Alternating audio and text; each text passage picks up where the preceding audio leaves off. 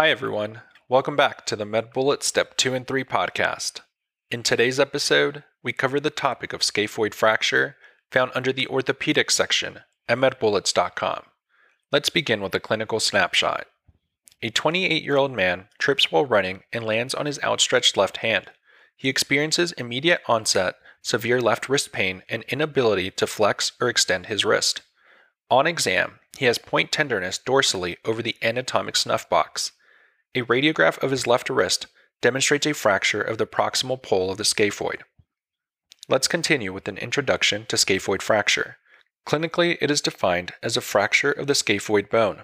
Remember that the word scaphoid is derived from the Greek word for boat due to its boat-like appearance. With regards to epidemiology, remember that this is one of the most common carpal fractures. Demographically, it tends to affect adolescents and young adults, and it is more common in males than females. With regards to the etiology, this may occur from a fall from a standing height on an outstretched hand. A high-energy trauma is a less common cause. Let's now review some scaphoid anatomy. Remember that the scaphoid is one of the 4 bones in the proximal carpal row of the wrist. The other 3 are the lunate, triquetrum, and pisiform.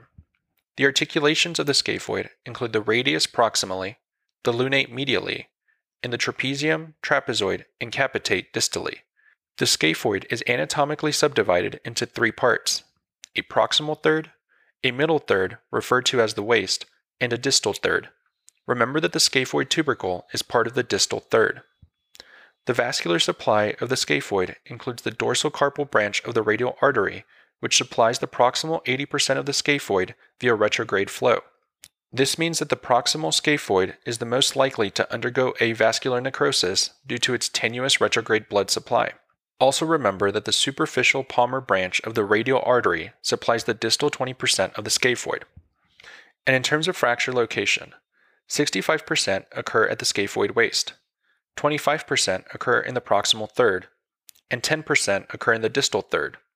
Remember that the distal third is the most common site in young children due to the ossification pattern. Conditions associated with scaphoid fracture include ligamentous injury, such as a wrist sprain. This is because the scaphoid attaches to many wrist ligaments, which can be torn in scaphoid fractures. Moving on to the presentation, symptoms will include radial wrist pain, and on exam, one may note anatomic snuff box tenderness dorsally, scaphoid tubercle tenderness volarly, and pain with resisted pronation. In terms of further imaging, radiography is always indicated if a fracture is suspected. A standard AP, lateral, and oblique views of the wrist may not demonstrate the fracture, so a dedicated scaphoid view may be needed to visualize the fracture. However, initial radiographs may still be negative, so if there is high clinical suspicion, then one should repeat radiographs at 2 to 3 weeks after the injury. Specific findings may include a fracture line through the scaphoid. Computerized tomography is indicated if initial radiographs are negative, however, it is less sensitive than MRI. Remember also that it is better than radiography at demonstrating healing. Specific findings are that it can demonstrate fracture lines, fragment sizes, and the extent of bony collapse. Another option is magnetic resonance imaging, or MRI. Remember that this is the most sensitive imaging modality within the first 24 hours, and it can be used if initial radiographs are negative. Specific findings may be that it can demonstrate associated ligamentous injuries, and it allows for the assessment of the vascular integrity of the proximal pole of the scaphoid if AVN is suspected. In terms of the differential, make sure to think about a distal radius fracture, with differentiating factors being that a fracture will be evident on an AP or lateral radiograph of the wrist, and this is more likely in older patients. Also think about a wrist sprain, with differentiating factors being that ligamentous injury in the absence of a fracture will be evident on MRI. In terms of treatment for scaphoid fractures, non-operative options include thumb spica cast immobilization. This is indicated for stable, non-displaced fractures, or for patients whose radiographs are normal but a high index of suspicion for occult fracture remains. Operative options include percutaneous pin fixation versus open reduction and internal fixation. This is indicated for unstable fractures, which would include displaced fractures, proximal pole fractures, comminuted fractures, and vertical or oblique fractures. Complications related to scaphoid fracture include avascular necrosis. This is most common in proximal injuries due to a retrograde blood supply. Other complications include non-union and scaphoid non-union advanced collapse, or SNAC. This refers to progressive wrist arthritis due to chronic scaphoid non-union. And lastly, with regards to prognosis, favorable factors include stable, non-displaced fractures, whereas unfavorable factors include unstable, displaced fractures, or AVN. Now that we've discussed the major points relating to scaphoid fracture, let's walk through some questions to apply what we've learned and get a sense of how the topic might be tested. For the first question, consider the following clinical scenario. A 27-year-old man presents immediately after falling while rollerblading. He states that he fell onto his hand with his thumb gripped in his palm. Since then, he has been complaining of wrist pain. The patient is a daily smoker and consumes edible marijuana. He had a cold recently, for which he is taking adult vitamins. His temperature is 101.3 degrees Fahrenheit, or 38.5 degrees Celsius. Blood pressure is 109/70, pulse is 88 beats per minute, and respirations are 15 breaths per minute. Physical exam is notable for a perspiring man with hand pain that is elicited when the patient grabs his thumb with ulnar deviation of the hand. There is tenderness over the dorsal aspect of the thumb extending down to the base of the wrist, and tenderness when palpating the thenar eminence and volar aspect of the thumb. There is no pain with passive range of motion of the wrist. An initial radiograph is normal. The patient subsequently leaves the hospital without his discharge information after his radiograph is performed. Which of the following is a potential complication this patient may experience? And the answer choices are: Choice 1, avascular necrosis. Choice 2, infectious joint destruction. Choice 3, median nerve compression and failed reduction. Choice 4, permanent cystic structure in the wrist. Or choice 5, worsening pain with repetitive use of the hand.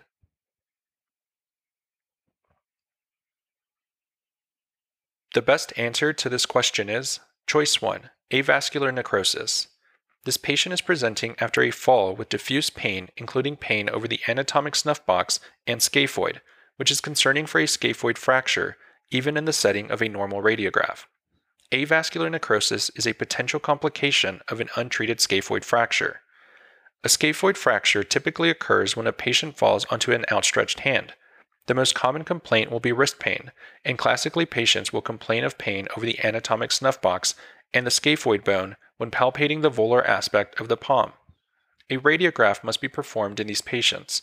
However, in the setting of a normal radiograph, it does not rule out a scaphoid fracture.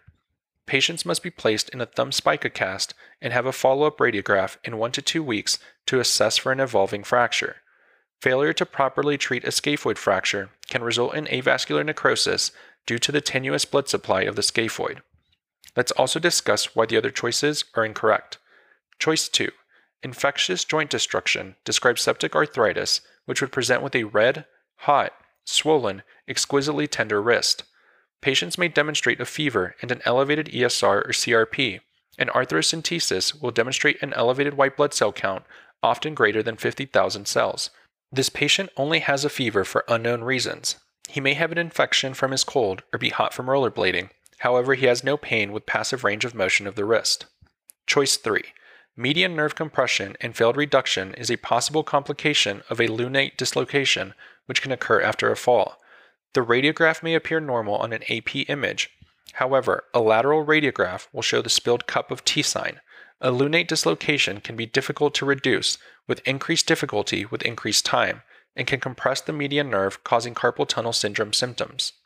Choice 4, permanent cystic structure on the wrist, describes a ganglion cyst, which may or may not be permanent, which can also present after trauma with a cystic collection of synovial fluid from a joint capsule or tendon sheath. The mass can be painful or painless and is associated with repeat use and trauma. Choice 5, worsening pain with repetitive use of the hand can be seen in decorvane tenosynovitis, which presents in nursing mothers or individuals who take a narrow grip while weightlifting, and it presents with pain when grabbing the thumb with ulnar deviation of the hand, as in this patient. This patient may have tenosynovitis. However, he concretely has findings of a scaphoid injury, including snuff box tenderness and tenderness over his scaphoid on the volar aspect of his hand. Treatment of decorvane tenosynovitis involves rust, thumb spica cast, and ibuprofen. Finally, a bullet summary. Avascular necrosis is a complication of a scaphoid fracture if it is not treated with a thumb spica cast and reevaluated appropriately with radiography. For the second question, consider the following clinical scenario. A 14-year-old boy presents to the emergency department with hand pain after falling from a skateboard one day ago. He reports that he lost his balance while attempting a new trick and fell on his outstretched hand. He has been icing his hand and taking several tablets of ibuprofen every few hours, but the pain and swelling have not improved. The patient reports that he has not been able to use the hand to take notes in school. His past medical history is significant for infectious mononucleosis last year and type 1 diabetes mellitus, for which he has an insulin pump. On physical exam, there is mild swelling over the dorsal aspect of the hand and wrist. He has tenderness in the region between the extensor pollicis longus and the extensor pollicis brevis of the right hand. Which of the following is the best next step in management? And the answer choices are: Choice 1, reassurance and pain management. Choice 2, radiograph of the wrist. Choice 3, MRI of the wrist. Choice 4, thumb spica cast. Or choice 5, radial gutter cast.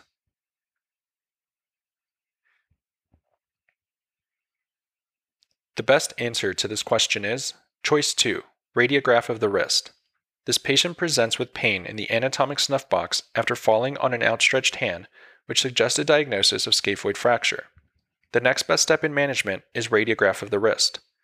Pain in the anatomic snuff box, an area on the dorsal aspect of the wrist bounded medially by the extensor pollicis longus and laterally by the abductor pollicis longus and extensor pollicis brevis, is also specific for the injury.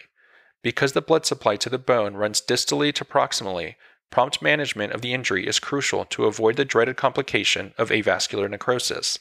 The first step in management of a scaphoid fracture is a radiograph of the wrist with view specific to the scaphoid bone. This radiograph helps rule out a distal radius fracture as well as a displaced scaphoid fracture that would require surgical management. Compressed or non-displaced fractures may not be visible on radiographs for 7 to 10 days following the injury. For that reason, if the radiograph is negative, the patient's hand and wrist should be placed in a thumb spica cast for 7 to 10 days before repeating the imaging. Alternatively, an MRI of the wrist would be the test of choice for a scaphoid fracture if an immediate diagnosis is needed. Let's also discuss why the other choices are incorrect. Choice 1. Reassurance is not appropriate in this case of a likely scaphoid fracture. Without proper treatment, the fracture is at risk of non-union or avascular necrosis due to the tenuous blood supply. Choice 3. MRI of the wrist may be used to confirm the diagnosis, but workup should begin with the radiograph of the wrist. Choice 4. Thumb spica cast is the appropriate treatment for a scaphoid fracture, but evaluation should begin with the radiograph of the wrist to rule out a displaced fracture. Choice 5. Radial gutter cast is the appropriate treatment for some metacarpal, phalangeal, and distal radial fractures, but it would not be appropriate for a scaphoid fracture. Finally, a bullet summary. The first step in management is a radiograph of the wrist if a scaphoid fracture is suspected, which may be negative for 7 to 10 days. If the radiograph is negative, the wrist should be immobilized in a thumb spica cast with repeat imaging performed in 7 to 10 days. That's all for this review about scaphoid fracture. We hope that was helpful. This is the MedBullets Step 2 and 3 podcast, a daily audio review session for MedBullets, the free learning and collaboration community for medical student education. As a reminder, you can follow along with these podcast episodes by reviewing the topics directly on medbullets.com. You can listen to these episodes on the MedBullets website or phone app while reading through the topic. If the MedBullets podcast has been valuable to you, we'd be thrilled if you considered leaving us a 5-star rating and writing us a review on Apple Podcasts. It will help us spread the word and increase our discoverability tremendously. Thanks for tuning in. We'll see you all tomorrow, right here, on the MedBullets Step 2 and 3 podcast.